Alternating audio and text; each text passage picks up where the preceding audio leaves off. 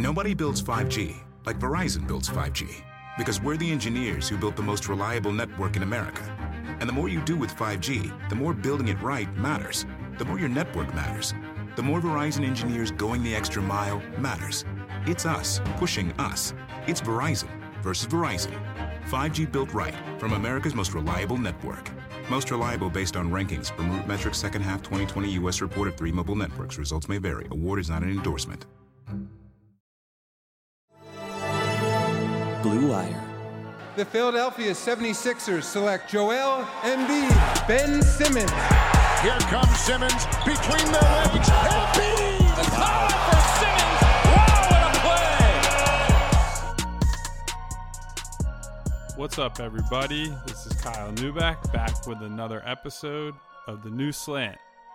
As always, with me is my buddy, my pal, Seamus Clancy. Seamus, how are you doing after another dramatic Eagles win on Sunday? Riding high. It's Dallas week, baby. So you know I'll be all about that. Tweeting, podcasting. Yeah, it's going to be a lot of nervous energy. I guess nervous energy probably isn't even the right thing. Everyone's going to be convinced that they'll beat them until about 20 minutes before the game on Sunday. There's no nerves. It's a win. Have you ever covered a game in person? An Eagles game? No, I do all that from the... Yeah, I figured. I didn't remember if they were just threw you down there for like a playoff. Yeah, no. I mean, I probably could do all that, but because I'm predominantly Sixers guy, I tend to use my actual going to games energy for the team that I'm like full-time covering, and that's more of a, I help out on the side. And so it's nice to be able to sit at my desk with 3 monitors and like I'm in the what's his name, Ozymandias from Watchmen, just looking at all my monitors while I watch the game. Watch the game, you nerd. Watch the game. So actually, speaking of games, we are pretty much going to ignore the last couple Sixers games, I think, because Friday's win over the Pelicans was just a slog that no one really cares about. The loss in Brooklyn, we might touch on a little bit at some point. But it's not a real game. It was just everyone played poorly. It wasn't very exciting to watch. Joel Embiid didn't play. Al Horford looked like he needed to be taken out back and given the old Yeller treatment. So, just a bad Sunday night performance that Seamus and I choose to move on from because it's not going to generate any kind of interesting discussion. Would you say that's fair? Yeah, I choose to not acknowledge any games where Joel Embiid didn't play. Well, unfortunately, there are probably going to be some more of those this year that we will have to talk about. And a lot of games I won't care about. So instead, we're going to sit today, and I know Brett Brown has said that Christmas is sort of the first third, I think he's called it. I don't know that that's the actual math, if that's how it adds up, but we'll have to go to the podcast statisticians on that one. But so we want to take a look at how the Sixers stack up to the teams that they might or are likely to face in the Eastern Conference playoffs this year. I guess kind of talk out and analyze who we think is for real, how they might give the Sixers problems, why we're not concerned with them. And so I guess where we'll start is with the number one team, not just in the East, but just in general, the Milwaukee Bucks this year. And I know last year, Seamus and I, in our group chat with our good pals, Wesley Scher and Jake Pavorsky, we got to get them on a pod. We do. We need to have a little reunion podcast. But I was one of the big, like, pro Milwaukee, they're really good and they look like they're going to win the title, and our pal Wesley was fading them all year. Not a playoff, but Wesley was the most vocal about it. Not a playoff team, not going to have it when it matters. Lo and behold, they lose to Toronto in the Eastern Conference Finals in 6 games, and so they come back this year, and once again they look like a regular season juggernaut, and I don't know what their record. They're 24-3. I have it in front of me. 24-3 right now. They're on a huge winning streak. Seamus, have you changed your stance on whether the Bucks are for real or not? I mean, they're certainly the Sixers' biggest competitor in the East, but I'm not scared of them. Last year, I was not scared of them. Again, I agree with our good friend Wesley Scher that they are a regular season team. They are not a playoff team. Last season, the entire regular season, all I said was I'm only scared of Toronto. I'm scared of Toronto. I'm scared of Kawhi. People are like, oh, we can't say that the Bucks, all the length, the Bucks, basketball Twitter darlings, all that bullshit. They're just not a playoff team, and maybe the Sixers aren't a playoff team yet, but they don't scare me at this stage. And there's no one else that there's no Kawhi in the East for me this year. Giannis is not that guy, so are the team that the Sixers should fear the most, I guess. But I think they're the better team and cannot wait until next Wednesday to prove all of the nitwit basketball true people wrong. Okay, so here I'm going to disagree with you on a couple fronts.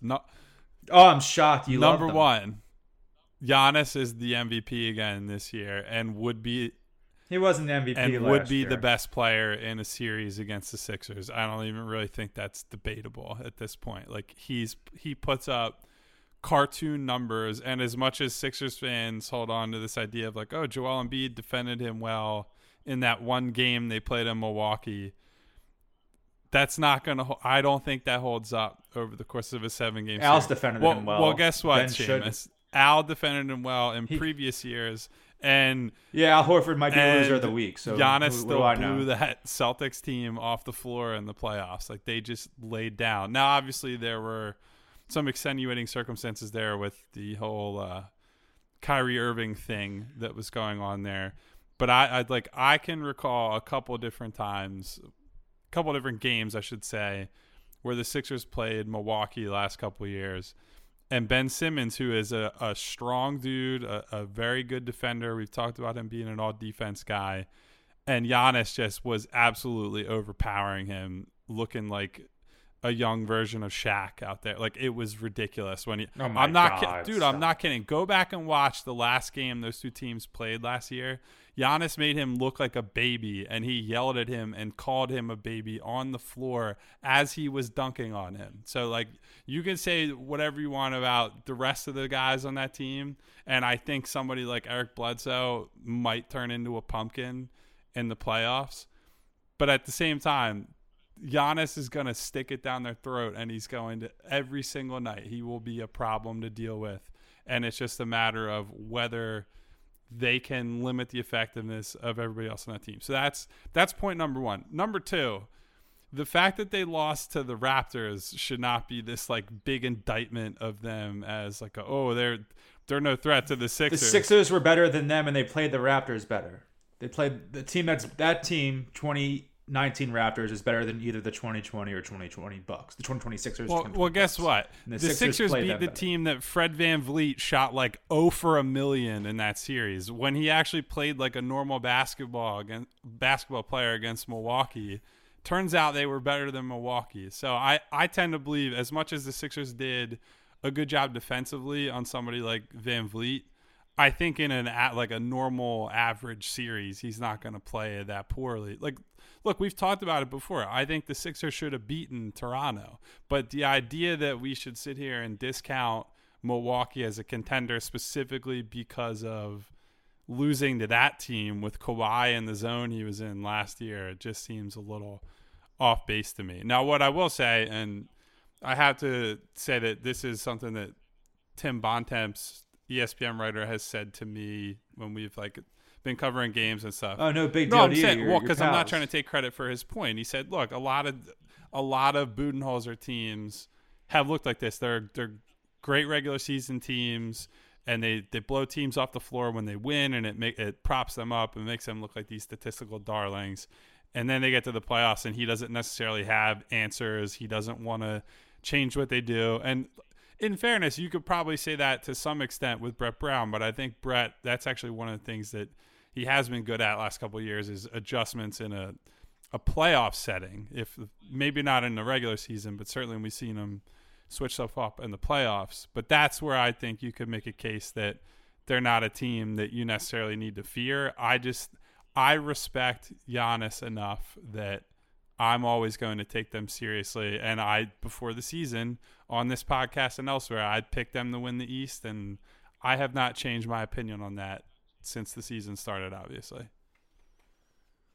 I think Ben Simmons is in a different world of a defender right now than he has been the last couple of years. And I think as much as he may have killed Simmons in previous matchups with the Sixers, I think 2019-2020 Simmons is a different caliber defender than anything Giannis has seen previously against the Sixers. That could be true, but I tend to believe a lot of his defensive improvement has been just more consistent effort. And It's effort, yeah, but I don't think he tried before. I think that's part of my point. And I guess you could say, well, if he's not trying, that's an indictment of him as a player, and sure, but he seems to be much more engaged this year defensively, and I am a believer in his defense. I think he will end up being a first-team all-defense guy, probably right alongside Giannis.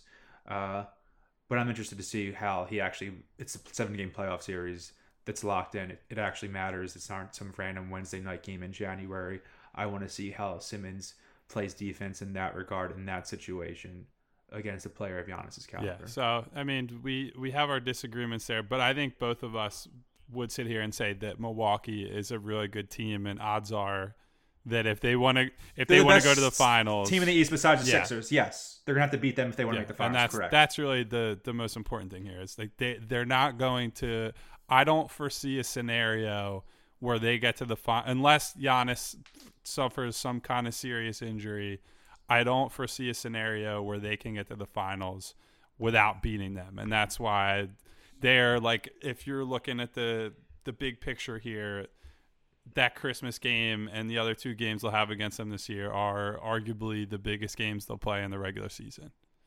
Almost, that might be inarguably. I don't know that you could say that. No, I don't think, because it's going to come down to home court. If the Sixers have home court advantage in every round of the playoffs, I believe they're going to go to the finals. If they don't, they might not. Well, I mean, it sounds reductive, but it's true. They're incredible at home. They're 75-21 or something over the last 2.5 years, whatever it may be.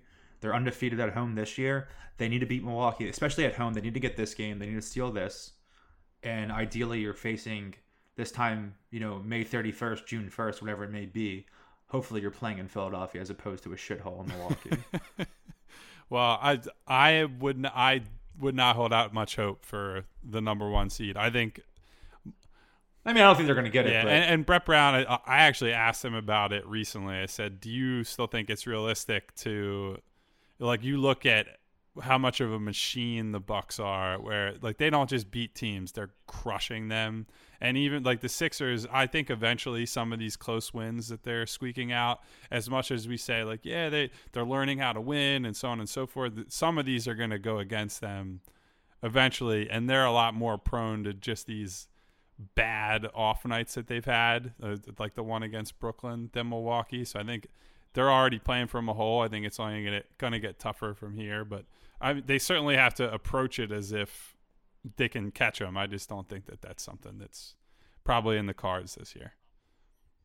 I'd rather be the 2 seed and have healthy Joe ready to go. And I would agree with that. I think that that's the most important thing. They have to get 2 or 3. They cannot be 4th. And I think over time it'll probably. They're not going to be 4th. I don't know, man. I ultimately think it'll be 2 or 3. Let's get the other teams. It's going to depend on a lot of different variables, and of the teams that are fighting for those spots, they're the one that has more games where they just kind of no-show it, which is always it's always a concern when you're trying to look forward at who's going to end up where for seeding. Yeah, if they no-show the games without Joe, it's nothing to me. Sounds so simple and stupid, but reality, if their best player's not playing, it's not really indicative of how they will play in the playoffs. That's fair. Okay, so let's move on to a team that the Sixers are playing this week, who is the surprise number 2 seed in the East as we currently stand. The Miami Heat, the Jimmy Butler retirement tour, as some Sixers fans would like to say, is going splendidly. They are 19-7. They are technically the same amount of games back from Milwaukee as the Sixers, but the Sixers have played a couple more games, so I think it's going to go back and forth for a little bit here. Both teams are dealing with tougher schedules now.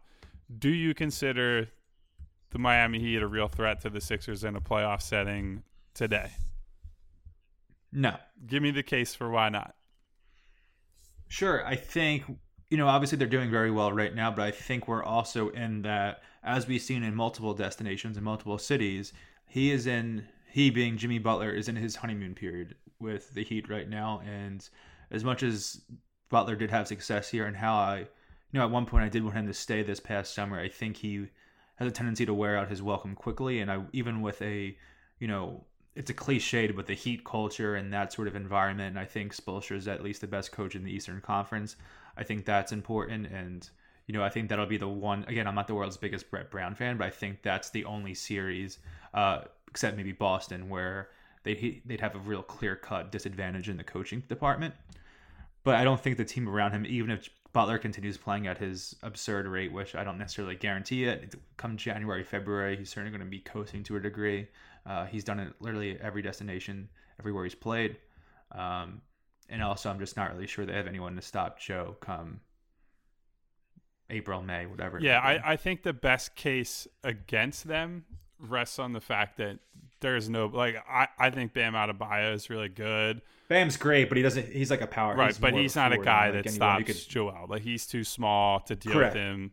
He's been awesome this year. He might be an all-star. I've given him credit, but he's been really good, but he's not the type of dude that you need if you want to stop Joel. Now, the reason I would say I play devil's advocate a bit and say, yes, I am taking them seriously from where we sit in the middle of December is that while I don't think in an average series they would beat the Sixers, they have the type of there's a lot of variance with them because they have a formula that in the playoffs, if you just get hot for 4, 5, 6, even 7 games, they're going to have a puncher's chance against people because they have one guy who you can put the ball in his hands and just ask him to run a million pick and rolls, and then they have a ton of shooters and a great pick and roll big man to play alongside him. So you spread the floor out and maybe you drag Joel, if you put Myers Leonard or Kelly Olynyk in a game at center, maybe Joel feasts against them and he picks up a bunch of cheap fouls on them, so on and so forth. But at the other end, if he's having to close out to the 3-point line every possession and you wear him down like that, and you just win the math problem where they just put up a ton of threes and the Sixers live in that mid-range in the paint area and are trying to get a lot of their points at the free throw line, I can see an outcome where it tilts in Miami's direction. Now, would I bet on Miami if they're playing a series 100 times, would I say that the Sixers would win most of those? Absolutely. But I think that's the only reason that I would say you look at that team and say, yeah, I think they're kind of for real. Because honestly, I think the most impressive thing about them so far is that despite the fact that they have some guys I'd consider iffy defenders, they're still a top 10 defense. They're top 10 in offensive and defensive efficiency right now. Spo's awesome. So, yeah, I mean, Spoelstra's a good coach. They've had some guys in and out of the lineup, like Justice Winslow was not healthy when they played in Philadelphia in the 40-point blowout. I think Sixers fans probably saw that game and just wrote them off for good. I would caution against doing that because Miami's been a really good home team this year, as much as we make fun of the fans down there. And that's the exact sort of environment that shooters tend to thrive in, is when they have the loud home crowd behind them. So I'm not picking them in a series against the Sixers in mid-December, but I would say that people need to start taking them a little bit more seriously than they probably are. Yeah, I'll make sure when I tweet out the link to this podcast, I'll say that Kyle specifically is very scared of the Jimmy Butler. That is not even a little bit fair because, and here's the other thing with the Jimmy thing. I think we've praised Tobias a lot lately for his improvement. I ultimately think Joel would be great in a series against Miami, but I still don't know that I have the trust level to say that's going to be the 2-man combo that's going to win you playoff series. This is ultimately going to come down to what does Ben Simmons look like in the playoffs. And I think as Jimmy Butler saw firsthand in Philadelphia last year, there are teams that just play him out of games. And so I don't know that I trust Ben enough to put them against teams that are very good on both ends and say, oh yeah, he's definitely going to show up enough where this is a clear win for the Sixers. I think the teams at the bottom of the Eastern Conference playoff race, sure, like I would never sit here and tell you, oh man, I would be terrified of the Orlando Magic if I were the Sixers, but I think everybody else, there's always going to be a case until we see an offensive change from Ben. Yeah, it's fair. that could be the whole podcast right there, right? That's what I mean. Yeah, Ben has flaws, and if Jimmy Butler's on and they're playing in South Beach and Dion Waiters is getting the crowd going and he's getting under Joe's skin and Joe's picking up a couple of ticky-tack fouls, sure. But I just don't think it's most likely. All right, fair enough. All right, moving on. Another team that the Sixers played recently, one that has haunted them in decades past, but certainly in recent history as well. Seamus Clancy's favorite team, the Boston Celtics. How are we feeling about the Celtics? I'm usually team panic when it comes to Celtics, where the sky's falling, they'll never beat the Celtics, that kind of fatalism, but they don't really scare me this year. I think Kemba's awesome. I think Kemba's better than Kyrie right now. I think he's a big upgrade over the now departed Kyrie, but it's just Kemba the team, I feel like. There's like Jaylen Brown and Tatum don't scare me at all. Tatum played like shit. He was the loser of the week last week, if you guys remember. I mean, and again, it's that situation now where I kind of, on the last week's pod, I should say, I compared their wing depth and wing rotation now than where it was a year and a half ago in that second round playoff series back in 2018. It's a complete difference. It's a world of a difference. When you have Tobias, who's way improved on defense, you have James Ennis, you have Mike Scott, Matisse Thybulle now, when the Celtics should have avoided that trade that sent him to Philadelphia. It's a huge screw up by our pal Danny Ainge. So I think the way people were once so scared of their wing rotation, it's actually shifting in the opposite direction, where I would clearly say that the Sixers have the advantage on the wing, and it's really just Kemba that scares me, which, he's as good of a, one-on-one guard as they're going to find in the Eastern Conference. So it's a little scary there, but again, it's kind of a worse version of the Heat to me, in the sense that they have like this one guy who could pick and roll people to death, but he's not as talented as Jimmy is right now, and the supporting cast around him isn't as good as what Jimmy has presently. And I think Spo's a better coach too. I have this mental block with Kemba where I understand and appreciate just how good he is as a player, but because he was on those mediocre to bad Charlotte teams for years, it's like, well, he had all these huge performances against the Sixers, and then they always lost every time. So I guess even when he's cooking, it just doesn't seem like, oh, wow, this is really going to be what puts his team over the top to get a win over Philly. And I think the bigger problem for me is, and it's a similar thing with Miami, Boston doesn't have absolutely anybody who's matching up with Joel. I think Daniel Tice is a good regular season modern NBA center where he can move well enough and play team defense and do all that stuff. But when he actually has to play one-on-one defense against Joel Embiid, he's just going to get eaten alive. And he has historically. Then you have Enes Kanter that I think Joel struggles a little bit more against those big-bodied types, as we've discussed in the past.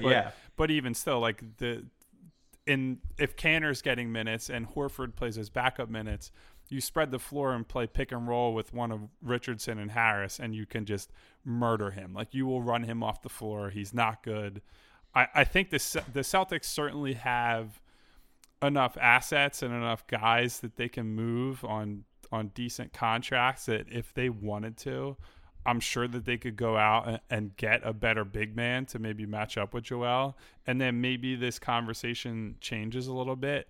But I don't know what they would do to deal with him over the course of a series. Like, now that Horford is gone, they just have nobody that can stand in there and deal with him physically. And the one guy who can, Kanter, is a major liability against pretty much everybody else on the roster. And he's not even especially good against Joel. That's more of a that's where I would agree with like the Shaqs and Barclays of the world. Is like, that's one where he's just got to say, like, I'm taking this game over. And I think in a playoff setting, he definitely would.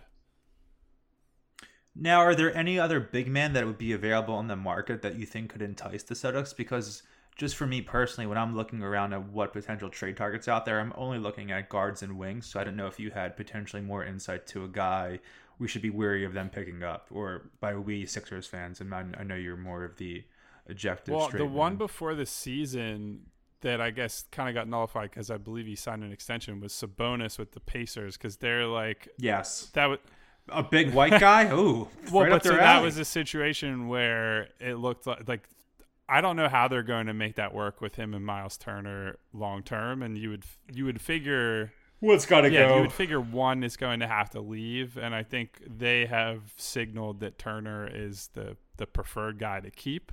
So, I mean, I think if they can, I certainly think, and we'll get to the Pacers in a minute, but I mean, Sabonis would be a definite upgrade there. Is he enough of an upgrade to make the difference up in that series? I don't think so. Again, the other thing we have to bring up here is Brad Stevens has schemed against Ben Simmons probably as well as anybody in the league. Obviously, the playoff series a couple years ago was just an outright disaster, and his teams are very good at walling him off in transition, so he can't get going in that way. In half court, I think some of it is on Ben, where he just psychs himself out and doesn't do the things that he's capable of doing. That's like a mental block that he has to overcome. But yeah, I mean, I don't think that they're in the mix unless there's a material change as it pertains to the big man rotation. Yeah, if they would have just given up Aaron Baines in that Anthony Davis deal last year, they could have had him. Aaron Baines, man, has been killing it in Phoenix, although that team has they've come back down to earth a little bit after that hot start. I think everybody was a little premature anointing them like the new or the next big thing. Devin Booker has a couple good weeks and everyone loses their minds. What do you think of Devin Booker? You like Devin Booker? So I like him more than Seamus, maybe the audience is not. I'm not a big stats on bad teams guy. I tend to think those guys are generally overrated. Like I'm pretty anti Brandon Ingram. I think but I think there's a difference between what he's doing and what Devin Booker did prior to this year, where Booker was putting up big numbers, but that team was just trash around him, and so I didn't put that necessarily on him. Whereas I think Ingram is only putting up big numbers because it's a bad team, if that makes sense. Yeah, no. So yeah, I mean, I like Booker. I think he's super talented. And he kills the Sixers. They don't have any idea what to do with him. I don't remember if this was last year or the season before, where they came in and I think he put up like 40 something, maybe 50 something, and it was just like the most casual big scoring night that I can remember. And it was like, how the hell did they lose to that team? And you look up and Booker had just burned the Nets down, I guess. Yeah, I remember he scored like 73 or whatever that was, and they got trashed, and it's just like kind of embarrassing the way they were celebrating. Yeah, well, that's where I'd skew against them. Is like no victory laps when you're losing the game. I don't care how many points you score. Yeah, I agree. Is what I'm saying. Okay, moving on to another team the Sixers beat recently. We're really hitting all the Sixers are just that good. I suppose so. I mean, they are 20-8 right now. They're playing well against. They play well against the good teams, which is I think actually. Speaking of, there was a tweet today. I'm blanking on who sent it out, but they measured the efficiency for teams against, I want to say, above 500 or maybe playoff teams, and the Sixers it was like the best net rating and I believe the best record as well. So I mean, as far as their performances against these kind of teams, they've acquitted themselves well so far. But so this one, y'all ain't ready for that combo. This one that we're going to focus on now, the Toronto Raptors, the very same team that eliminated them last year. So I have them marked down as a no. Seamus has them marked down as a no. Why do we not fear the Raptors, Seamus? Yeah, they lost their best player. It's pretty friggin' simple. I think that's basically the whole case right there. It's like I think Pascal Siakam has been really good this year. He has tailed off a little bit after a good start, as has the rest of the team. I just don't believe he's a guy that is option 1A on a really good playoff team. Certainly. And the difference between this year and last year is that he has to be. Yeah, I'm weary of anyone who basketball Twitter prematurely anoints, so I'm ready for him to come Not a back big on it. Donnie Mitchell guy? Yeah. He's one loser of the week, right? I don't know if loser of the week was in oh wait, he might have been, no, he wasn't inaugural. He might have been he was was he the first? Who was Dan Burke. Oh, Dan Burke was the first. Yeah, one, but I think we called him a cop and a loser, so Yeah. That's basically like being the loser of the week. I called Mitchell a cop and I was yeah. He's the cop loser of the week. For his by the way, just so there's context there for people who didn't listen previously, it's because he was snitching on fans talking trash in the crowd. Yes. Anyway, back to the Raptors. I like a lot of guys on that team. I don't necessarily love anyone, and I mean here's where I would say the case against the Sixers in a Raptors series is I don't know that we've seen someone on the Sixers step up and say, I'm definitely going to be option 1A in a playoff series. I think the nature of their series wins the last couple of years has been more of a balanced attack. And even last year it was kind of Jimmy leading the way in round one. It was Ben, I would say, 2 years ago against Miami. But once they're playing what I would say are quote unquote real teams in round two, I don't think anybody really acquitted themselves especially well. I know Tobias certainly struggled. Joel, the health issues last year, and then Horford the year before. Ben, we don't really need to go any further than that. Josh Richardson, not a guy who's going to carry the offense. So it's something that they're going to have to figure out. As much as I'm discounting Siakam as the lead guy, at least they can say they went all the way to the finals, and these guys have the credentials of, all right, I performed well in an Eastern Conference Finals and an NBA Finals. Like Fred VanVleet, maybe he's not a traditional second, third piece on a title contender, but that guy hit monster shot after monster shot in the final rounds last year. So they do have an experience advantage over these guys, which I guess you never count out the heart of a champion, Seamus. Oh my God. I like VanVleet though, I'll say that. Yeah, I came into this year thinking he might end up being a trade candidate, but I think he's played so well there that I don't know how they can consider, unless they're doing like a total teardown, which doesn't really seem like they're in a position to do that at the moment. They seem good enough that they can kind of keep chugging along and build around the edges. But yeah, I think I wish he was a Sixer. He's a hooper, man. I like that guy. Best hairline in the league, not even close. Yeah, that's been who were the other candidates? There was a meme that went around Twitter recently. It was him. I don't know who else was. Tatum might have been on there, but no, he's the loser of the week. You can't give credit to anybody from Boston. That's against the rules around here. Not LeBron, certainly. I don't know who else would be up there. Okay, well that one's it's him because it's him. It's because not even close. So the Raptors one is kind of boring because we kind of agree on that. So let's move on to Indiana, who Seamus is a maybe on. And what is the maybe hinge on? It's Victor Oladipo, certainly. If he comes back, obviously Kyle and I had discussed this a little bit before the podcast, where the nature of Oladipo's injury is a little bit more rare than what we usually see with guards who are missing significant time off. But if he's able to come back in the next couple of weeks, he should have 4 months or so to get himself in shape and get himself ready for an eventual playoff series. So I think the Sixers are always going to struggle against those ball-dominant guards who could put people into pick and rolls with ease, and I think Oladipo is certainly one of the best at that. And coupled with being a fantastic all-defense caliber player on the other end of the court, he's as well-rounded of a guard as there is in the Eastern Conference.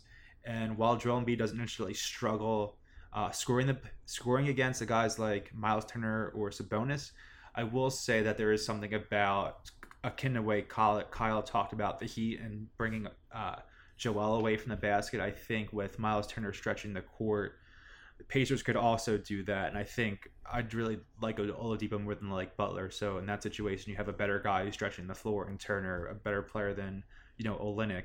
And then I think Oladipo and Butler is at worst a wash, and if Oladipo is healthy, I'd even give him a little bit of an edge there.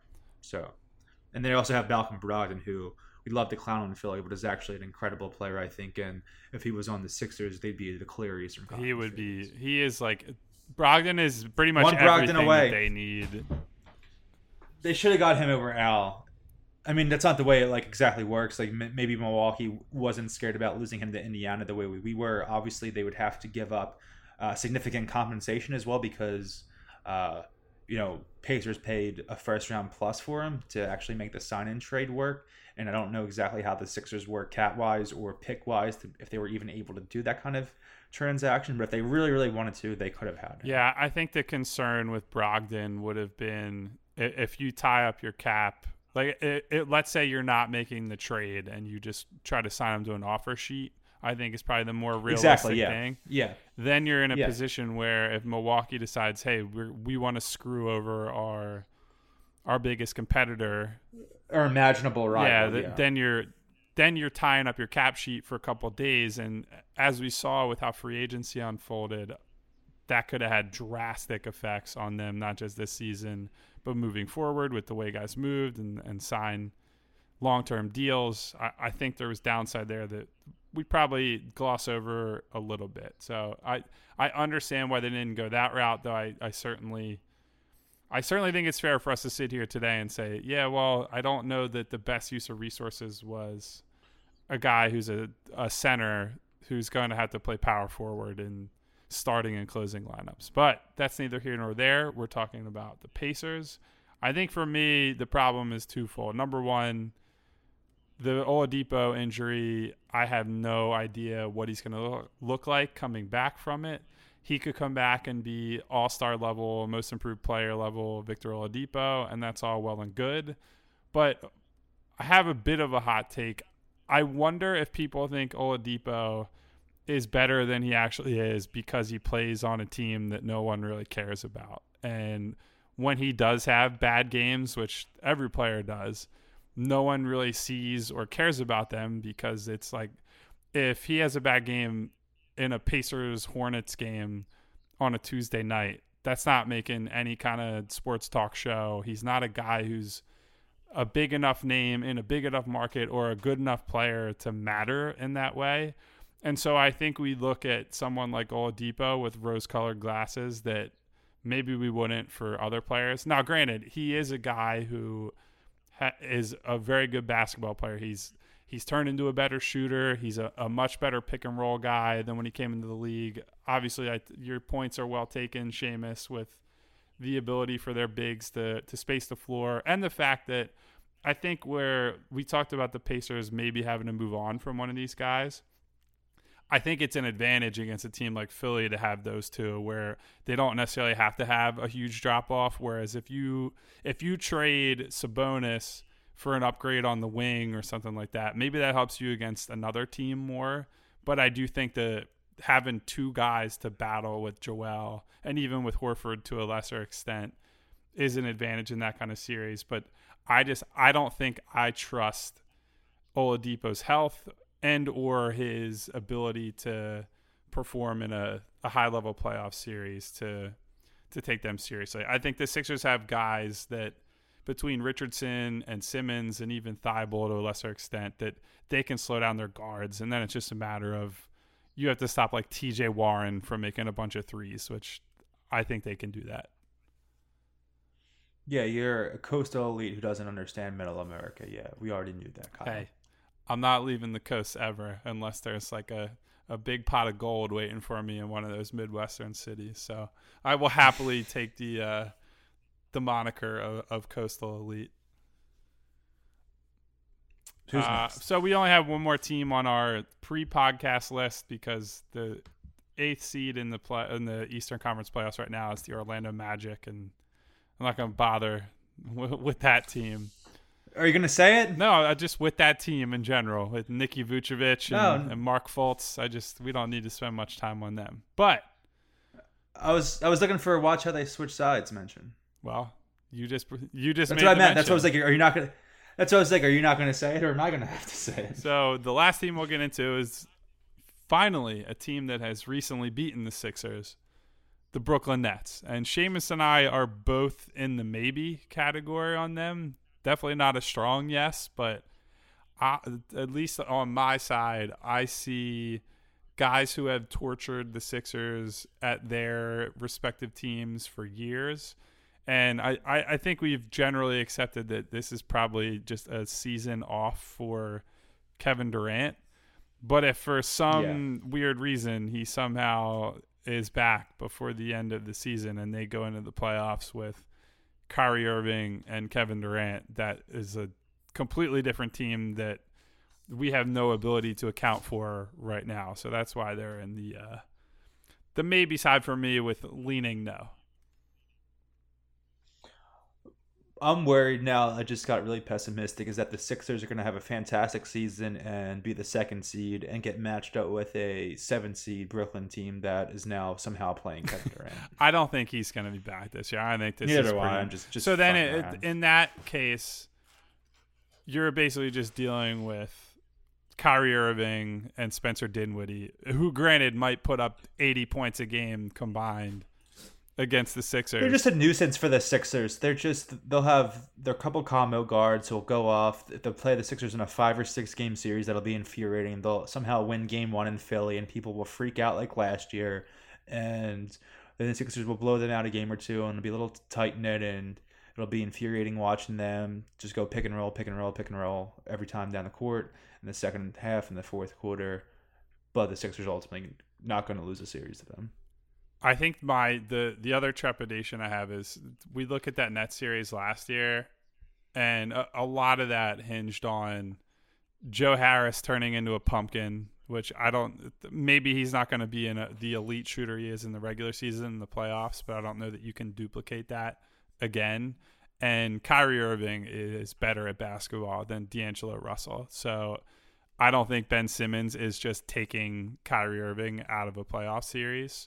No, so that's a little bit different. And outside of the closeout game, that series was relatively close. Like they had to win a game where Greg Monroe was the starting center.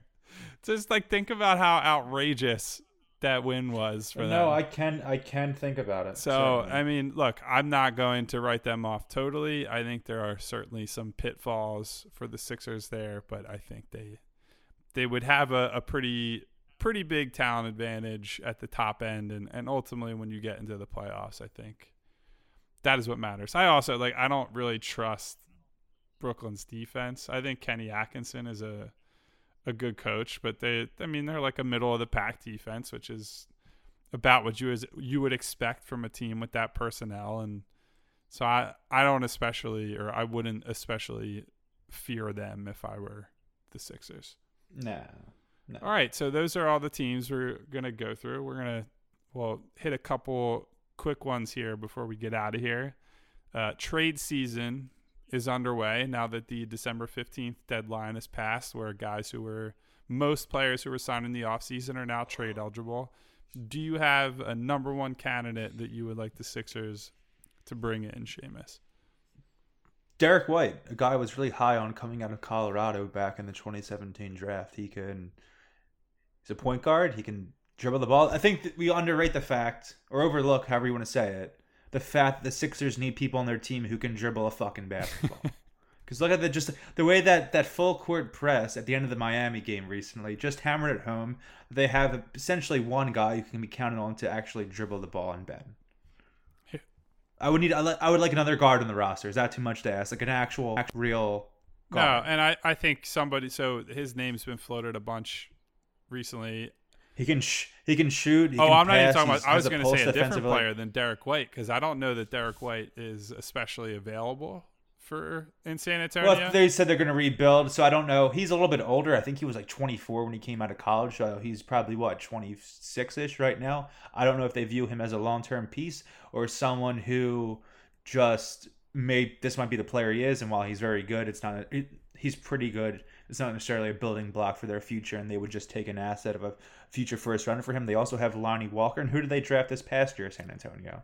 Do they have another backcourt mate to pair with him? I like my thing with Derek White is I just believe that. So he doesn't turn 26 until next July.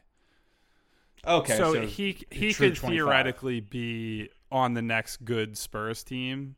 Now, sometimes you could get more value if you trade a guy like him that it seems like he's going to stick around and be part of your core and pick up some extra assets. I think the more likely path for them is they get rid of one or both of DeRozan and Aldridge and kind of build around the young guys like Lonnie Walker, Derek White, Dejounte Murray, etc. Like those are the Yeah, if they have Lonnie and DeJounte, are they maybe okay just rolling with those two guys? we'll see. But I would like at least conceptually, I would think they want to hang on to White because he's a good defender. As you said, he can dribble a basketball and shoot, which are two very valuable skills to have in today's NBA, as it turns out. How would you feel about a JJ Redick reunion, Seamus?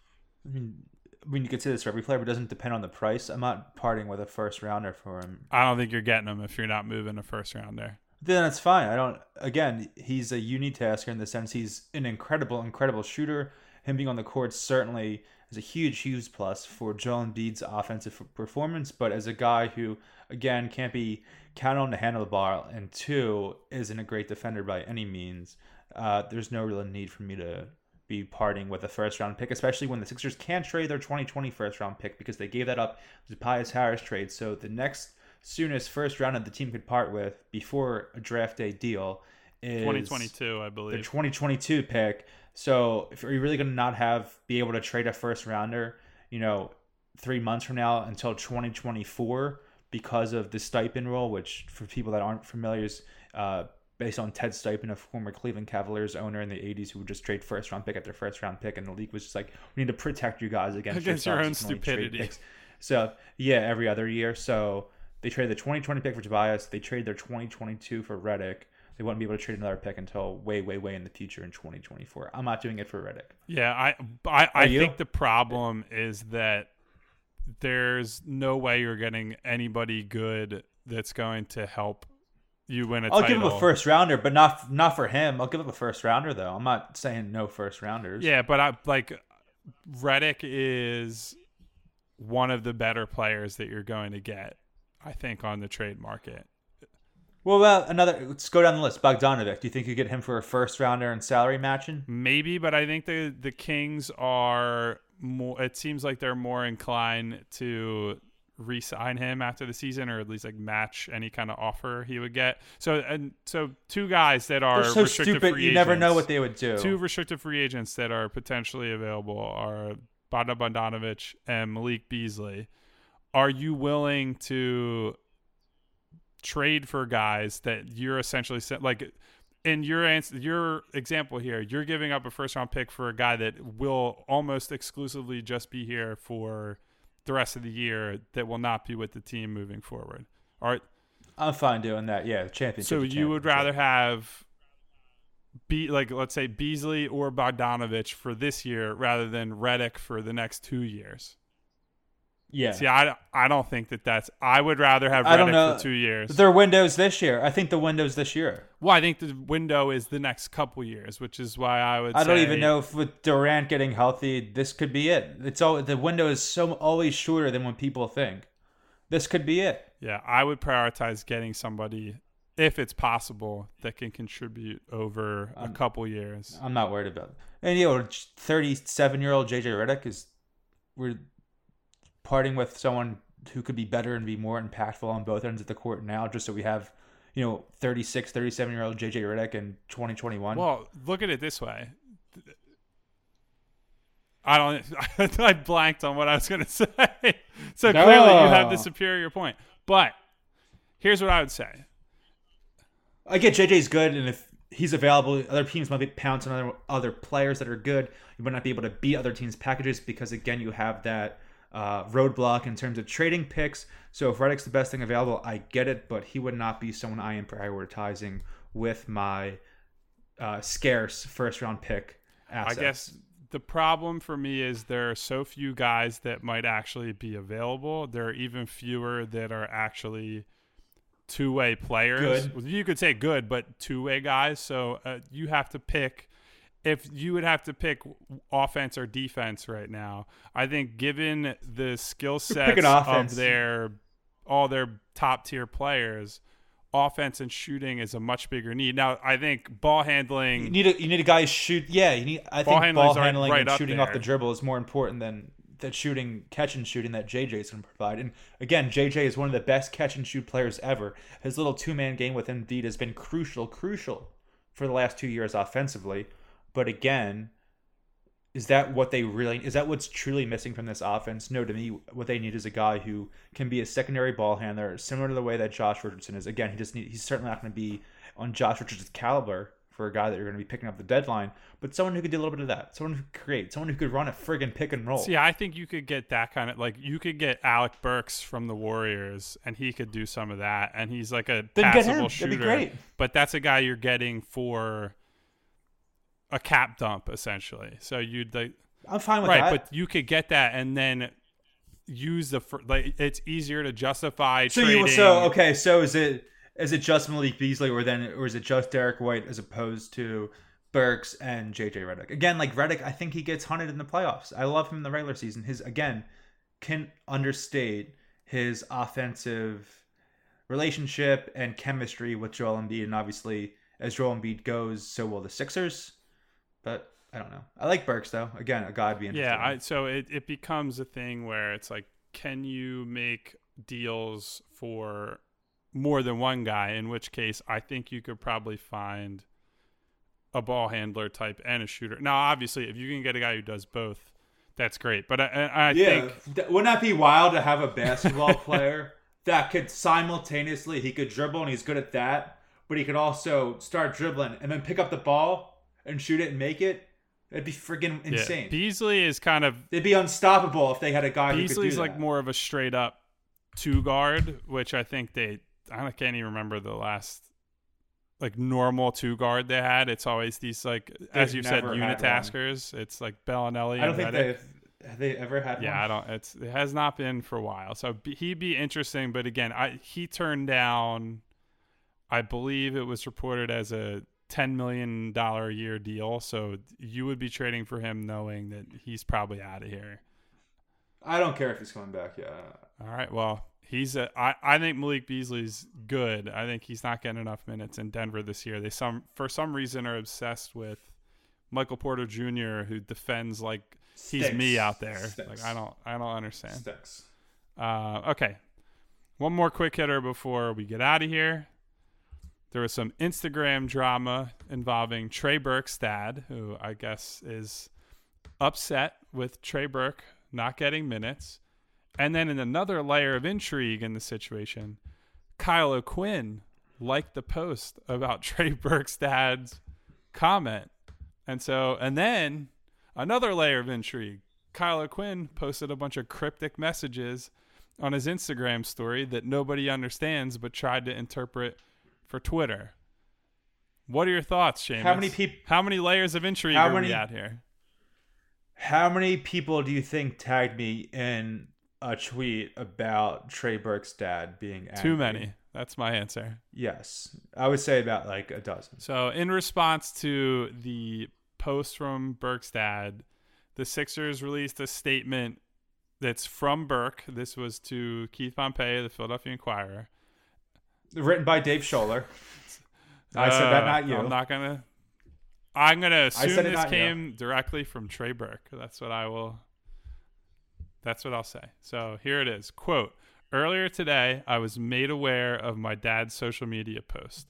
While I appreciate the support he's shown throughout my career, his comments don't reflect how I feel, and we've addressed that. My focus is doing whatever I can to help this team win a championship. I appreciate the support this organization, the fans, and city of Philadelphia have shown me." End quote. So here's my statement. I don't think Trey Burke is good enough to even really care about what his dad has to say on Instagram. No players whose parents are angry on the Sixers were ever good enough for them to be angry about to begin with. I think Burke... Rashawn. Actually, you know what? Jody Rashawn Meeks, has been pretty good Okafor. this year, so I don't know that's the guy to bring up. He's having a bit of a resurgence in Sacramento.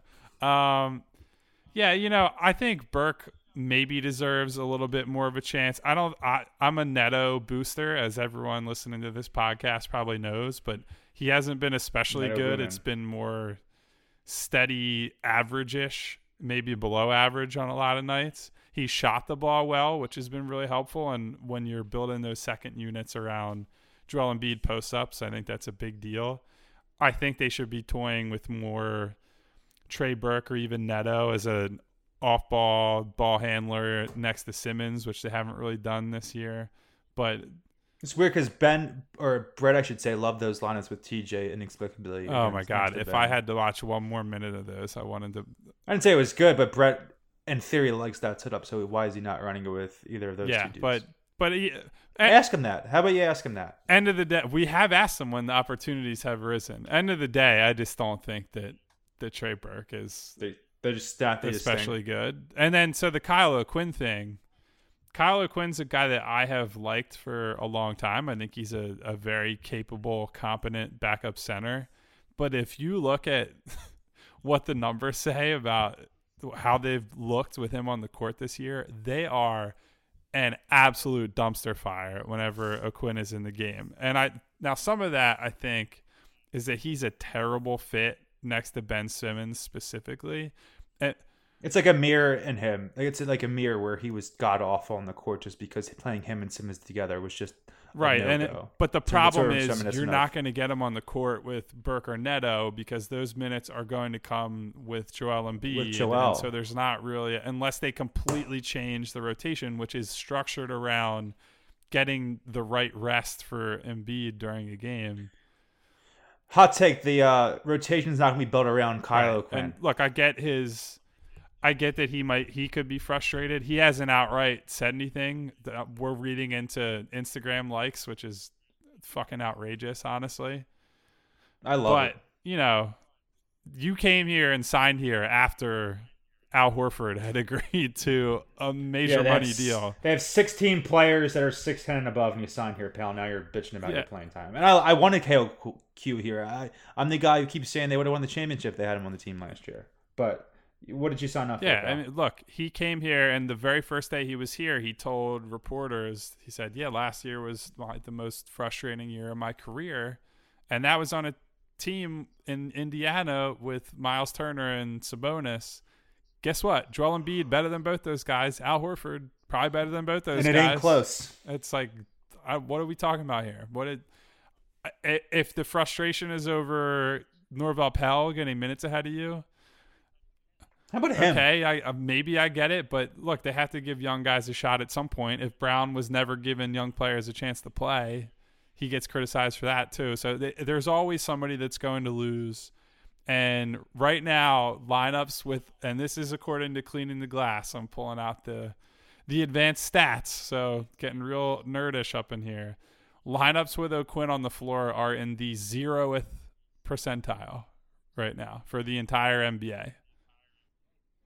So in theory, that if they had me out on the court, they would be in the same percentile. Yeah, but I don't think you would get as big of a chance as he would. I think it would probably be pretty clear that you're because look, I don't want to make this sound like Kyle O'Quinn is just like, You don't know how I am on the court. I don't want to make this sound like Kyle O'Quinn is like the biggest problem with the team right now. No, I like Kyle O'Quinn like in a vacuum, Yeah. so this is no shade to him whatsoever. I mean, if there's players on the team that suck, I'm comfortable saying. Yeah, I think part of the problem is the way that they structure their defense is also maybe not the best way to get the most out of him, and it's built around this is how we play with Joel Embiid protecting the rim, or Al Horford protecting the rim, or Norvel Pell even protecting the rim, and he's kind of the odd man out in that regard. So we'll see if he figures things out. Maybe I think there's enough passing between him and Ben that should do something, but it has to be kind of a perfect setup around them for it to work, and I don't think that's going to happen here. Sorry, KOQ. Do we have anything else? Do we want to deem a new loser of the week? It's with a heavy heart that I must vote for loser of the week as our great friend Al Horford. I enjoyed a nice pint of Halo Top ice cream last night after the Sixers game after I took a nap during the Sixers game after the Eagles game, as that happens, Sleepy and then Seamus. ate some Sleepy Seamus. Nothing. There was no trade surprisingly when I was sleeping, and then I ate a pint of oatmeal cookie Halo Top, just 280 calories during Watchmen. So shout out to Al Horford, but at the same time, you are in fact the loser of the week, though you are not the biggest loser of the week this season, I will say. So you lose that sort of SportsCenter top 10 matchup against the losers of yesteryear. Against Jason Tatum, Dan Burke, Kevin Porter Jr. Oh yeah, Kevin Porter Jr. Some real big losers in there. Dan Burke is a BLE big loser. Yeah. energy. Well, so I mean, Horford, I don't even really put it on him. He's not a real Yeah. loser. He's just a loser this week. Those guys are like capital L losers. He's just a Yeah, he had a lowercase L really loser. tough go of it, and Brooklyn struggled to defend and looked like the soreness and tightness that he's been dealing with has not left him yet. I think he probably should have sat that game. I think he probably felt obligated to go once Joel Embiid was ruled out with an illness. Actually, you know what? I'm vetoing this. The loser of the week is the immune systems of the Philadelphia 76ers basketball team. They've been dealing with this for like 5 years. I They're don't the even think it's sickest team fucking in real. the history of professional Doesn't make any sports. sense. It doesn't make any sense. So like I'm just like call bullshit. Dude, on it. wash your hands, use some Purell, drink, They're just all hungover and shit. I take some think, vitamin which is C, fine. like do something. I don't understand how they're sick every single year. It's unbelievable. It's almost like the two medical staffs in the city and maybe the premier medicine city in the entire fucking planet just has the most incompetent staff. So I'm sorry to veto you, Seamus, but I feel like that was Void the I thought it was trade. inappropriate. Void the loser of the occasion. week. Void the loser of the week. So the loser of the week, No, in my eyes, who's it to you? is the entire 76ers immune Oh my system. goodness. So the thing about loser of the week is you have to like, it's not have a take coward thing. It's just like you calling someone out. There has to be someone that you're calling out. It has to be like this call to arms. You can't just pick something. All right, how about this? Like, It's the entire abstract. organization for allowing this to go on. They're all losers. It's it's Josh Harris. It's Josh. Yes, it's Josh let's put it Harris. on It's someone. Brett He's Brown. this- It's Joel Embiid. Okay. It's every last one of them. Okay, I'll write Josh Howard down or Josh Harris. Get better Josh immune Howard. systems, you cowards. It'd be cool if Josh Howard was on the Sixers. Prime Josh Howard. They could use him right now. I almost forgot that he existed. He made an All-Star team, I think. Yeah, he was good for a couple years there in the mid 2000s. Yeah. All right. I like those All right, Mavs well, teams. those are my thoughts on loser of the week. That was our podcast for this week. We thank you all for listening. As always, if you haven't already, you could subscribe, give us some 5-star ratings, send your complaints to somebody else of the podcast. We will catch up with you next week or maybe after another clash with our old friend Jimmy Butler. I'll see you guys. Go Silver Snakes. Go Silver Snakes indeed.